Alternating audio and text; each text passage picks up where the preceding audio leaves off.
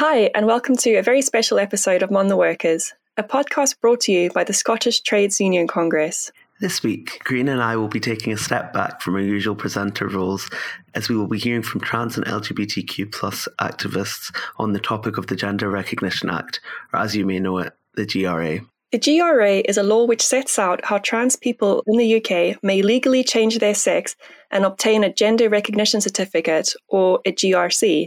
Although most applicants for legal recognition must provide evidence of a medical diagnosis of gender dysphoria, there is no requirement for them to have had gender reassignment surgery or hormone treatment. However, it's well documented that the process of obtaining a GRC has been bureaucratic, expensive, intrusive, and humiliating for many trans people.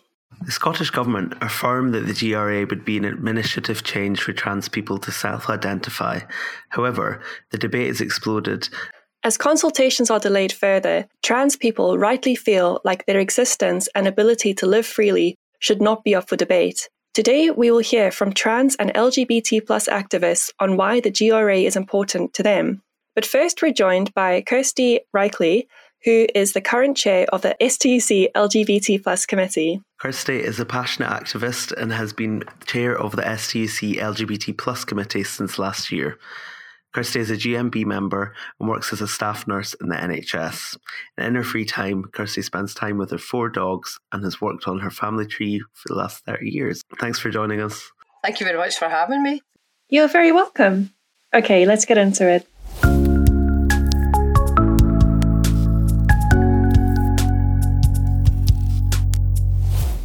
So, ahead of the reform, what's the issue that needs to be solved? We're going to hear from Jenny, who is a member of Usdaw Union and works in Glasgow.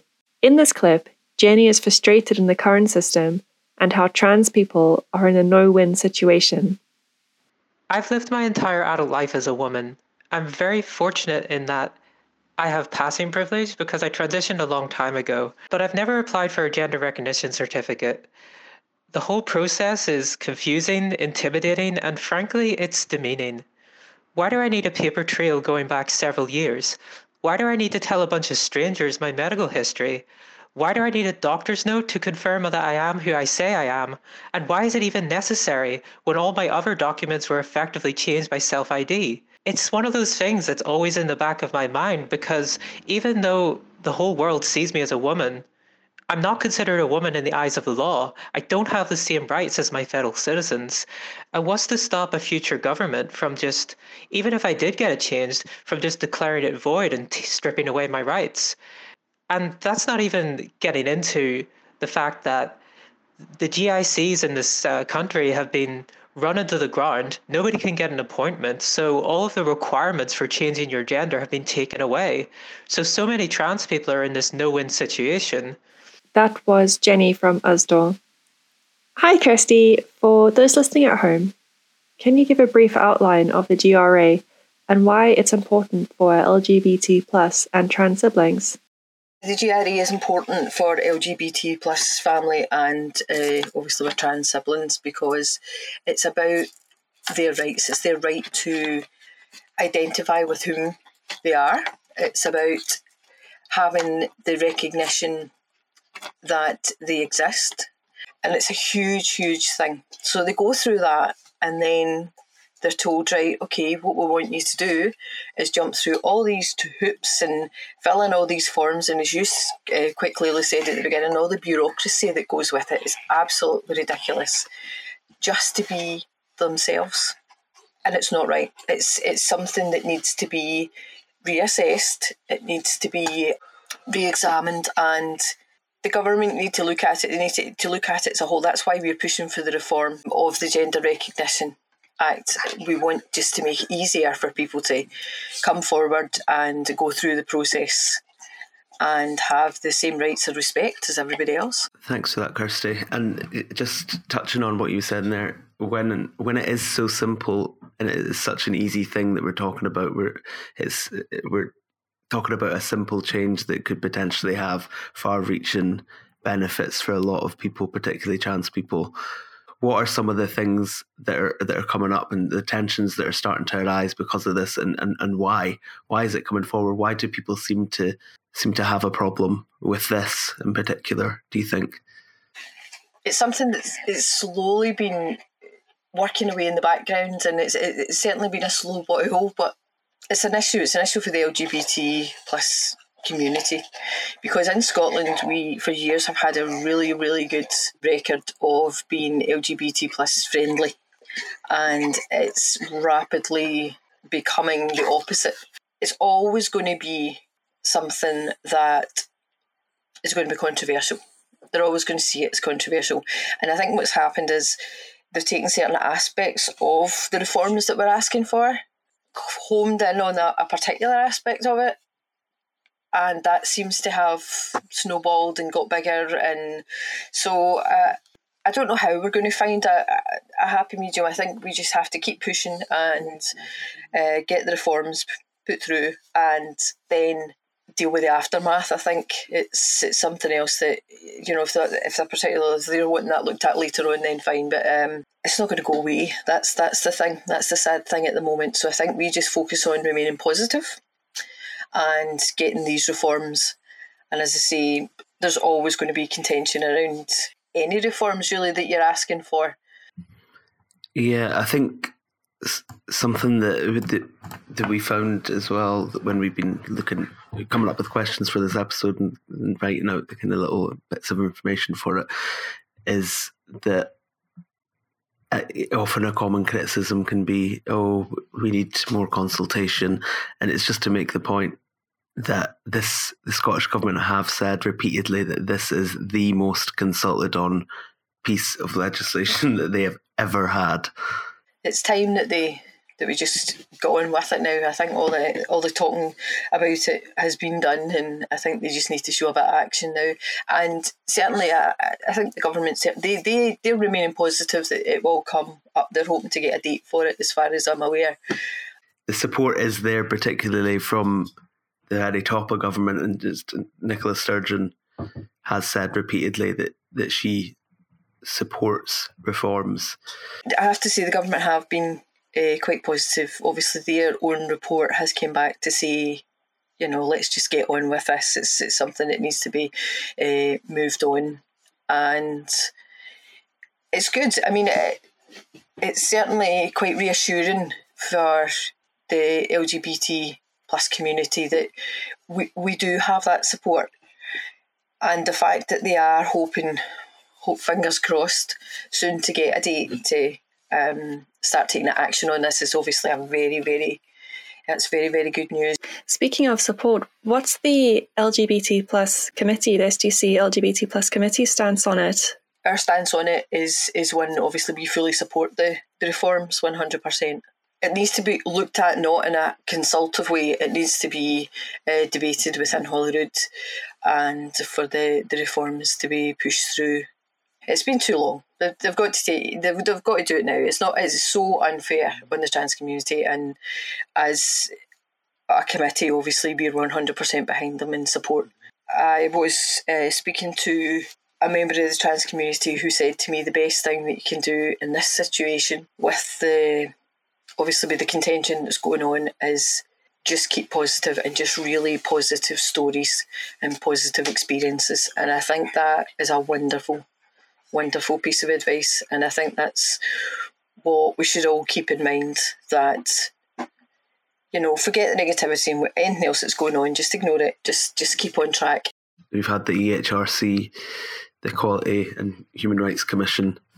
There's a leaked report saying, and it was guidance from the EHRC saying that it shows plans to exclude trans people in Britain from single-sex spaces unless they have gender recognition certificate. And I know that, without going too deep into this kind of mode of thinking, how easy is it for us to kind of stay on track when we have the main regulatory body for equality and human rights in the UK coming out with things like this and with transphobia on their eyes? Is there anything you want to comment on that? I know that's a bit of a kind of convoluted question. So I would say that by the report that they issued and subsequently any little bit of information that's leaked out since then, in my opinion, has shown possibly a wee bit of their true colours there. And I feel that they've gone against everything that they're meant to stand for. And disappointed, really, really disappointed in it, because they are meant to be there for everybody across the board. Everybody is equal, and that's not what they're doing. They have to look at the bigger picture, and they've kind of homed in on this particular subject. And as I said, they've attached it to the GRA, and they're hanging on with grim death with their fingernails, really, with it. I'll be nice and say it's a lack of understanding on their part, obviously. I don't think it's just that, but that's not for me to comment on. I'm going to stick with it. It's a lack of understanding. Maybe there's more education required, but I think in order to get that education, we also need the reforms in place, because that in itself is an education. That's basically saying to people, well, no, it's 2022. It's about time that we caught up with where we should be with human rights, and somebody should maybe tell the EHRC that as well. Yeah, it's interesting that you touched on education, because the theme of LGBT plus History Month is Educate Out Prejudice, and there's a lot on Twitter about the theme, and if you go through the hashtag, there's a lot of conversations about it, and it does feel like educating would be the best way to tackle some of this terrible behaviour, because by educating, you're taking the high road. That's it, yeah. That's all we really can. But it's not all we can do, but it's certainly an important thing that we should be doing, because, again, it remains hand in hand with positivity. It's also a way of us being able to ensure that the correct information is being passed along. And I think the root of an awful lot of this argument is down to, as I said, lack of education, but it's also a lack of accurate information, especially obviously social media. You know, it's true what they say, you know, it's true it was on Facebook, or, you know, it was on Twitter, or, you know, so it is taken, a lot of it's taken for fact, and anybody can retweet anything. So I think it's about getting the appropriate information and educating people. I think that's what we need to do. It's what we've kind of tried to do all along. But I think now more than ever, it's very important for trans rights, certainly, that's what we should be doing. Just lastly, Kirsty, what steps can people listening take to support our trans and LGBTQ plus siblings, particularly with around the proposed changes to the GRA? Get access to the right information, speak to the right people. Don't just take what is read, that somebody's written as fact, or an opinion that somebody has. Ensure that you're actually getting the accurate information. Also, there's lots of trans people out there that, you know, you sit and have a conversation, not ask any too personal questions, but, you know, if somebody's quite happy to sit and chat away to you, then, you know, that's the type of people that you should be speaking to. I'm married to a non-binary person, and it's about including non-binary people as well in this. I think that's what we need to look at, certainly the bigger picture there. But yeah, conversation. I think communication, education are the big things, and support comes in many ways. It isn't just about legislation and activism. Sometimes it's just about saying, "Are you all right? You know, how are you doing? You know, I hear all this is going on in Parliament and all these arguments, and, you know, how are you through all this?" Because sometimes it's just about being human and actually having that human interaction. And obviously positivity. I think we have to remain positive. If you get something negative to say, just don't say it. It's as simple as that. So if anything, the points that I would really like put across is to say positive, obviously education, the fact that you need to source your information accurately, support in any way you can, and obviously we're all about inclusion. Exclusion is a bad thing. It is not something that we subscribe to. Everybody should be included, and just hope the government get this date sorted, and we can move on. Thank you for sharing your thoughts, Kirsty. I'm sure a lot of listeners have learned something today, and it's great to shed light on such an important topic. Now we will hear from Rosa, who works in theatre and is a member of Unite. In this clip, Rosa explains that whilst her industry is very inclusive and supportive of trans rights, everyone must come together to make sure that trans people feel comfortable and safe in who they are. Hi, I'm Rosa and I'm a 24-year-old playwright and a Unite member. In my industry, leaps and bounds are being made in supporting and championing trans and non-binary artists, with the culture continually evolving to be more knowledgeable and inclusive. Unfortunately, unless this progression is backed up by proper equal legislation, it means very little to the marginalised trans community that are directly affected. Right now, our trans siblings need to go through an extremely long and laborious process to get a gender recognition certificate. And really all the reforms want is to make this process easier for trans people, preventing them from experiencing the exhausting and emotionally taxing process of having to evidence their affirmed gender. Unfortunately, this progress is being targeted, protested and criticised by certain groups, and we must come together to support trans and non-binary people so they can feel comfortable and safe in who they are. That was Rosa from Unite. We thought that it was important to hear from the STUC Women's Committee on this topic and caught up with Fiona Steele, who's the chair. Fiona made it clear that the STUC Women's Committee is fully behind their LGBT+ colleagues, and they will continue to campaign and work with employers to make Scottish workplaces trans inclusive. I'm Fiona Steele from Aegis the Union and currently chair of the STUC Women's Committee. I welcome this opportunity to say that the Women's Committee stands with all our LGBT+ colleagues in support of the reforms to the Gender Recognition Act in Scotland. We know that trans people face an unacceptable discrimination, harassment and abuse in their daily lives, including in their workplaces. The Women's Committee has a proud history of challenging all forms of discrimination and harassment, and we will continue to campaign and work with employers to make Scottish workplaces trans inclusive, ensuring that the rights of our trans colleagues are promoted and protected across Scotland. That was Fiona Steele from the STUC Women's Committee. Join us next time where we will be celebrating International Women's Day. This is sadly Ewan's last time with us as he's moving on from the STUC. We're going to miss you, Ewan.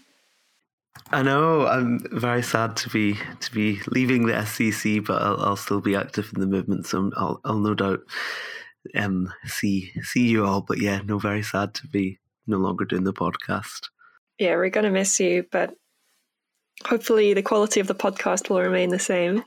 Okay, well, thanks for a lovely episode. Bye. Thanks for listening. This episode was hosted by Karina Liptrot and Ewan McLaren. Please rate and review us on Apple Podcasts and Spotify, and follow us on Twitter, Instagram and Facebook at our username @ScottishTUC.